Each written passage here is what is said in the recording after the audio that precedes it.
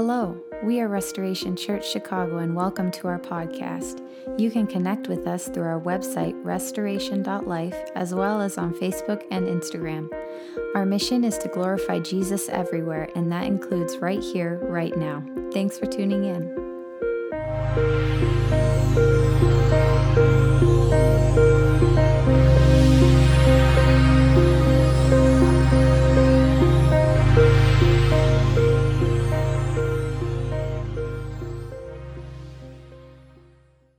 Hi guys. So I think I should move to the right because everybody's on this side, but then I'd be abandoning Red and Liam and Hugh, so I'll just stay in the center. But good morning and good to see everyone this morning. As Hugh said, I'm picking up in John chapter 14 this morning and starting off in verse 22, 23 through 31 to the end of the chapter. The verses will be up on the screen, but if you want to look and follow along on your phone and look it up, read along, or your Bibles, the old school way, the Bible, you can go look up the verses. Oh, thank you. So, John chapter 14 and the following two chapters, so 15 and 16 as well, are like a farewell discourse from Jesus to his disciples. He uses these three chapters just to tell them basically the final things that he's going to say while he's still with them. And it just struck me so much this week that Jesus was with them. He was walking with them. He was among them. When I was reading it, I got so emotional because I was like, what would that have been like? Jesus was right with them. He was teaching them. He was showing them the way. And then he was about to leave. He was about to leave. And the disciples didn't fully understand. He tried to tell them, he tried to explain that he was heading out. Not heading out. He was actually going to leave and go be with the Father in heaven. But they didn't fully grasp it, and they didn't fully believe what he was trying to tell them. So Jesus is about to leave them in the world on their own. And because of that, he speaks a lot of the world in these chapters and the darkness of the world that he's going to leave them in.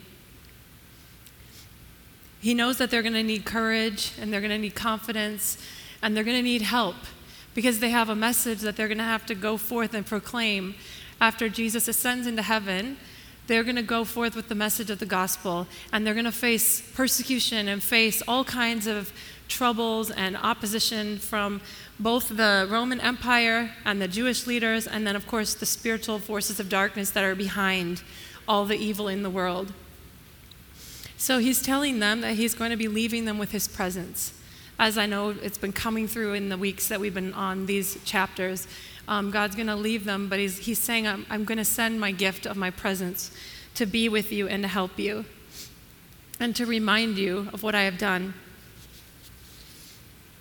They're about to be left in a world that's ruled by the Roman Empire. And the Roman Empire believed that their Caesar was God, was Lord himself, or Son of God. So this is a cult kind of empire that would impose their rule by military force and taking over all the other lands and the other empires around them with brutality and military force, and make everyone worship Caesar as God himself, or Lord is the term. And then also they're going to face the Jewish leaders, who many of the Jewish leaders did not follow Jesus and didn't believe that Jesus was in fact the one true God of Israel. It's interesting when you look back in the Old Testament when the Israelites were exiled and the temple was destroyed and they no longer had that sense of God's presence with them and leading them. And they actually didn't have that feeling of God's presence. So they longed. It says that they wept by the Jordan. The Israelites wept for the temple and for their old place where the holiness of God dwelt and the presence of God dwelt and they could go. They wept and longed for that. And Jesus came, but not in the way they thought. And he was the one they had waited for. And many didn't believe.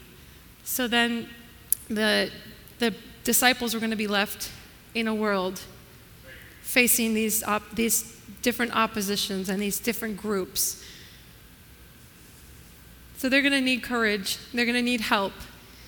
They're going to need help as they spread the message of Jesus and as they face the persecution, and many face death because of their message and their testimony. So in these 3 chapters, Jesus is leaving them with his final words. He's trying to impart to them what's going to happen. He's trying to tell them what he's leaving them with.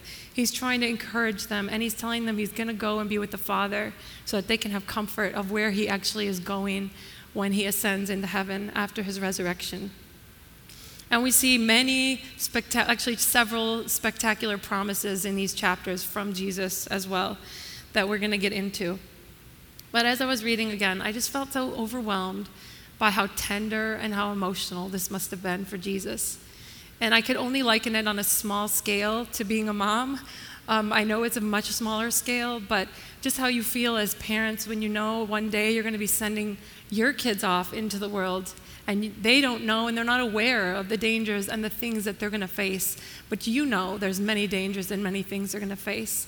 And just wanting them to be prepared, wanting to impart everything you can with the time that you have with them. But just how tender and emotional this time would have been for Jesus. Jesus uses the phrase "the Father" or "my Father" over 20 times in chapter 14, which is more than any other chapter in the Bible. He wants them to know he's one with the Father. He's with the Father. He's going to be with the Father when he leaves them, just to give them comfort and encourage them. So I'm going to read the verses. They'll be up on the screen, picking up in, I think, around verse 22 or 23. "If anyone loves me," Jesus replied, "they will keep my word. My Father will love them, and we will come to them and make our home with them. Anyone who doesn't love me won't keep my word, and the word which you hear isn't mine. It comes from the Father who sent me. I've said all this to you while I'm here with you, but the Helper, the Holy Spirit, the one the Father will send in my name, he will teach you everything. He will bring back to your mind everything I've said to you. I'm leaving you peace. I'm giving you my own peace. It's quite different from what the world gives. Don't let your hearts be troubled. Don't be fearful. You heard that I said to you, I'm going away and I'm coming back to you. If you loved me, you would be glad, because I'm going to the Father, because the Father is greater than me. And now I've told you before it happens, so that when it does happen, you may believe. I haven't got much more to say to you. The ruler of this world is coming.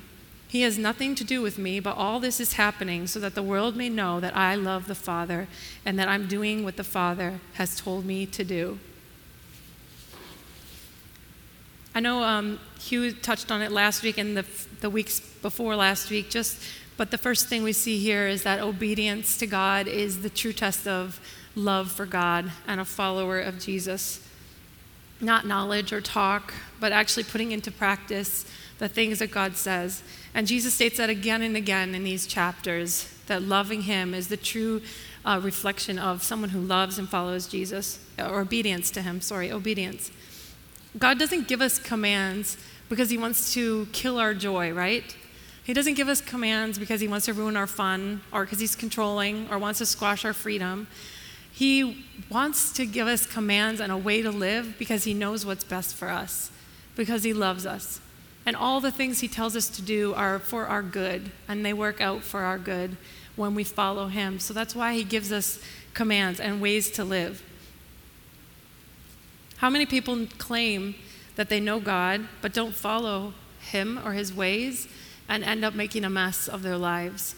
And God can redeem the messes that we make, but God's way is always best, and his commands are for a reason. It's because he loves us so much, and he wants the very best for us. This, of course, doesn't mean that keeping Jesus' commands is what saves us. We know we're saved by grace through faith alone in Jesus, and by the faithfulness of Jesus in keeping and fulfilling the old covenant promise that God made to Abraham. That's where our salvation lies. But for the purpose of understanding the text, Jesus is stressing to live how they should live, to live as followers of Jesus, and how that's going to be so different to the world, because he's going to talk about the world even more in the next chapters, but just contrasting a true follower of Jesus to the world. And as we know, the world, so much of the world is not going to love Jesus and keep his commands. And Jesus is making this distinction because they're about to be left alone in the world. But then we see this beautiful promise for those who love Jesus. If anyone loves me, You can go to the next slide after the verses, Vane. There you go. Thanks. If anyone loves me, Jesus replied, they will keep my word. My Father will love them, and we will come to them and make our home with them. Jesus and the Father will come and make their home with us. That's the promise for those who love Jesus. Think of what a beautiful promise that is. The promise of nearness to God, the promise of closeness to the Father. And those who live a holier life, because following God's commands means we're living a holier life, right? So those who live a holier life do just naturally have more joy and peace and happiness in our lives because we're living a holier life, because that's as opposed to living a life in rebellion or opposition to God or just not following God's ways, independence from God. And then there's this promise for those who are living a holy life that God is going to be close. He's going to make his home with us. Just experiencing the nearness of God. There's more of heaven on earth to experience for followers of Jesus. Jesus has patterns for every way that we should live, for our marriage, for parenting, patterns for how the church should be, patterns for our time. He speaks on our time and how we should use our time, our finances, being generous. He speaks into all these things. Forgiving, how we deal with conflict, forgiving others, not holding on, being generous, serving. Those things just make for a happier life. But even more, we get the promise of nearness to Jesus. Even though he's leaving his followers, he's not leaving them alone. But the Helper, the Holy Spirit, the one the Father will send in my name, he will teach you everything. He will bring back to your mind everything I've said to you. So as I mentioned earlier, Jesus does talk a lot about the world in the 3 chapters, and he seems to send mixed messages because John makes these grand statements of God's love for the world and how he would send his only son into the world for our sake. But then in these next few chapters, he's talking a lot about the wickedness and the evil of the world that he's leaving them in. Of course, it's both things. God does love the world. He loves everything he created. He created creation and people to be good and called it good. He made a good creation, but the world is distorted because of sin and wickedness. Sin and evil have distorted the world, the good creation that God created. So he loves the world, he loves people, but he rejects the evil and wickedness in it. Can you imagine from Jesus' perspective? I did this week. I sat and I thought about a lot of things, but I took some time to just think about Jesus' perspective. Can you imagine creating everything, humans, creating animals, creating creation, and saying that it was good and intending it for good, creating humans to be image bearers of yourself, creating humans who actually reflect God in our actions and behaviors and things like that, and then creating humans to love you. That was what he did. But humankind continued all through the Old Testament, New Testament, and up to this day, turn away from God, turn away from Jesus, reject him, find other gods to worship, choose immorality and callousness to God. I can't imagine how that would feel. And then, when the long-awaited Savior came back, the one they had waited and cried out for, they still rejected him, killed him in the most humiliating death imaginable. But he keeps reaching out. God keeps initiating with mankind. That's our God. Sorry, I promised I wouldn't cry through the whole message. He promises them that the Holy Spirit will come and remind them of what he has taught them, remind them of everything he's saying. And this also is a reminder to us too. Sorry.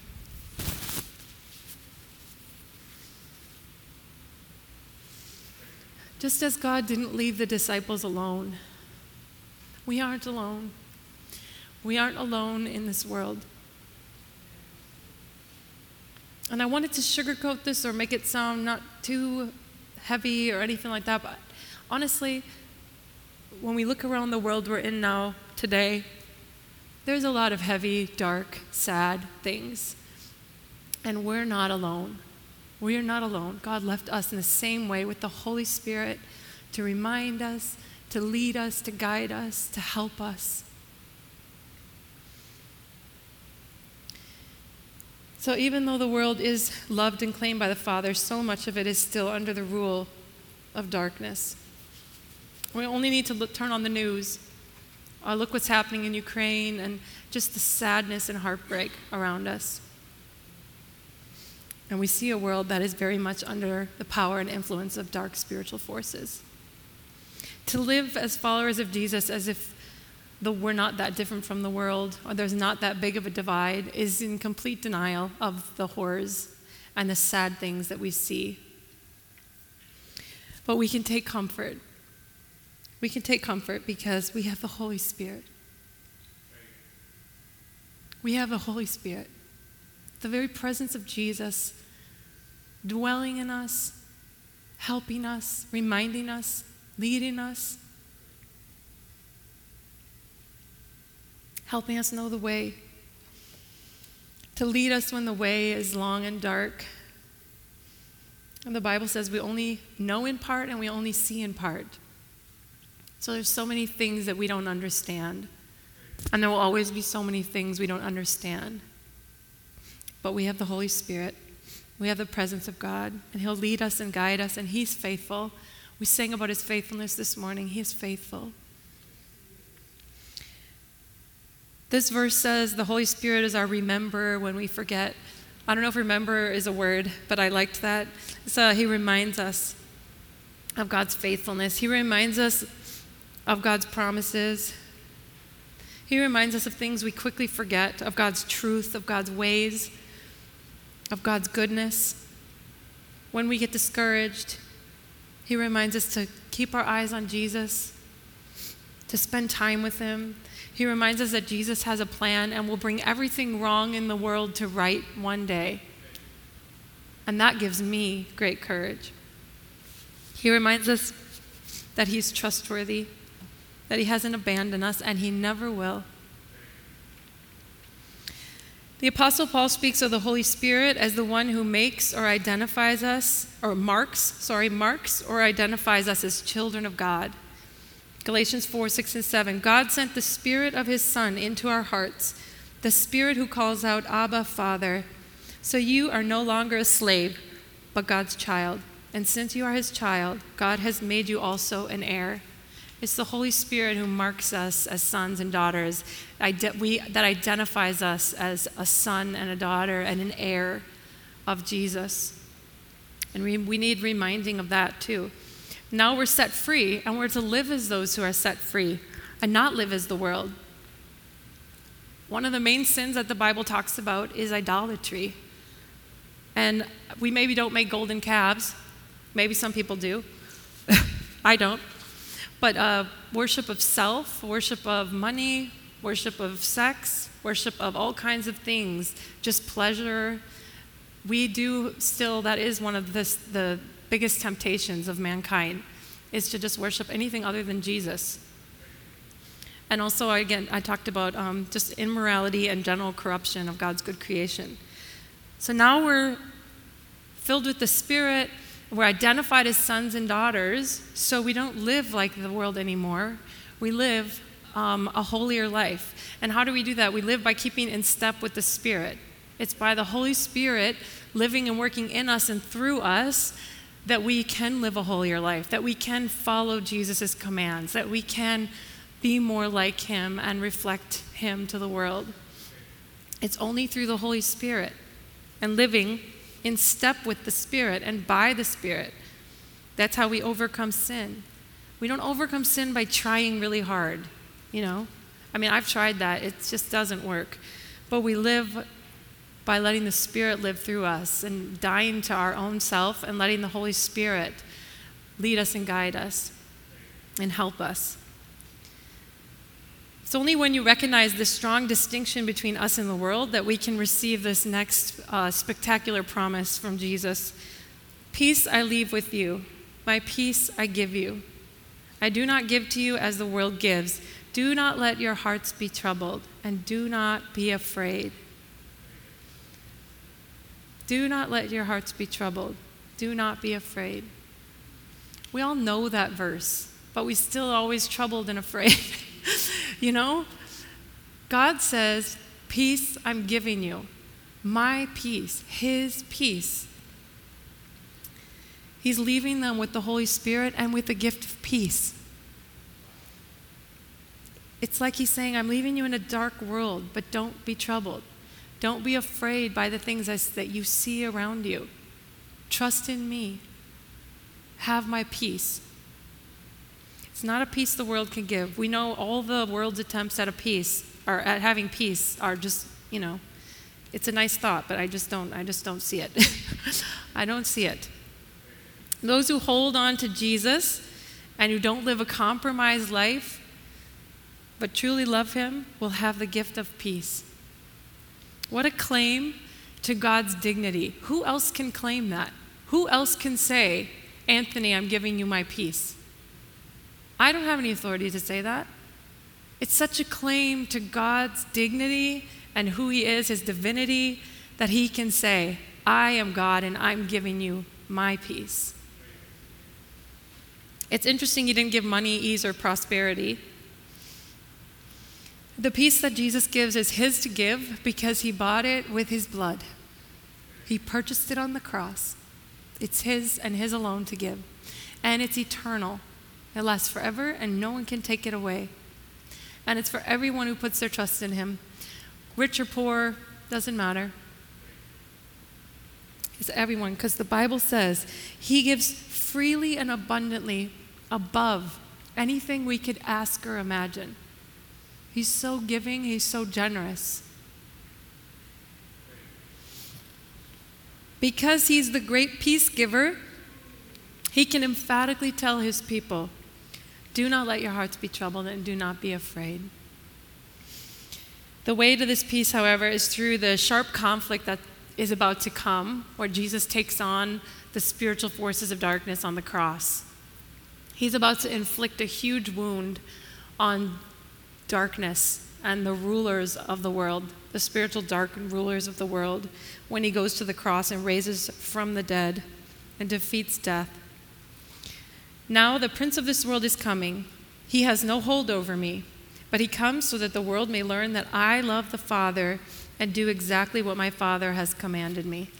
The ruler or the prince of the world, of course, is both the Roman Empire and the Roman soldiers that are coming to take Jesus away, but also the dark spiritual forces in the world, behind evil in the world. And we know Jesus took them on the cross and he defeated them. Jesus did all of that so the world could know that he loves the Father. A love which is, of course, proven by Jesus doing the will of the Father. And in the same way, we are now to live our lives in a way that shows our love to Jesus, to the world. I'm nearly finished. I just was struck this week how applicable this passage is for us right now, finding ourselves in the world that we find ourselves in today.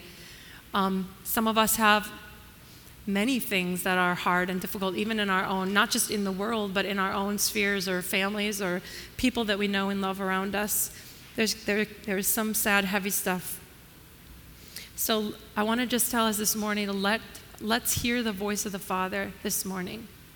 Let's let God say over us, do not be troubled. Do not be afraid. You're not alone. I haven't left you alone. He's faithful. He's a faithful God. Maybe some have even strayed away from God because of hard battles that we face. Discouragement and disillusionment can set in. But God hasn't abandoned us. And he promises to draw near to us when we draw near to him. He promises his closeness and his nearness.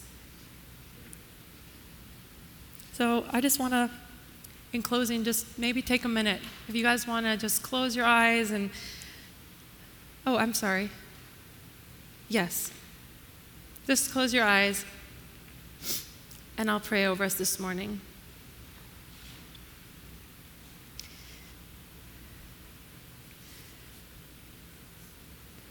Holy Holy Spirit, I pray you just come this morning. Just thank you for this truth, Father, that's in your scripture. Forgive us when sometimes we forget the things that we have, Lord. But your Holy Spirit is our reminder. I pray you would remind us this morning. Remind us of your truth, God. Remind us of your faithfulness. As you did through the songs, as you did through the prayer time this morning, just remind us of your faithfulness. Speak over your people this morning that you have not left us alone.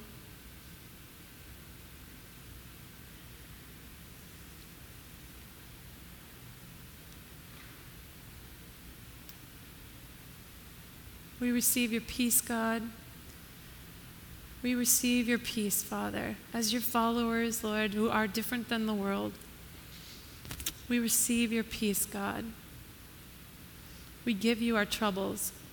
We lay them at your feet this morning, God. We lay our troubles and our worries, the things we don't understand, God. We just lay them at your feet. And we take up your peace, God. Come and be close to people this morning, Lord. I pray even now, Lord, for some just to come and be near to them again, Lord. Just for a tangible experience of your nearness and your closeness, Lord. Through whatever we go through, God, just we want to stay close and experience and feel your closeness, Lord.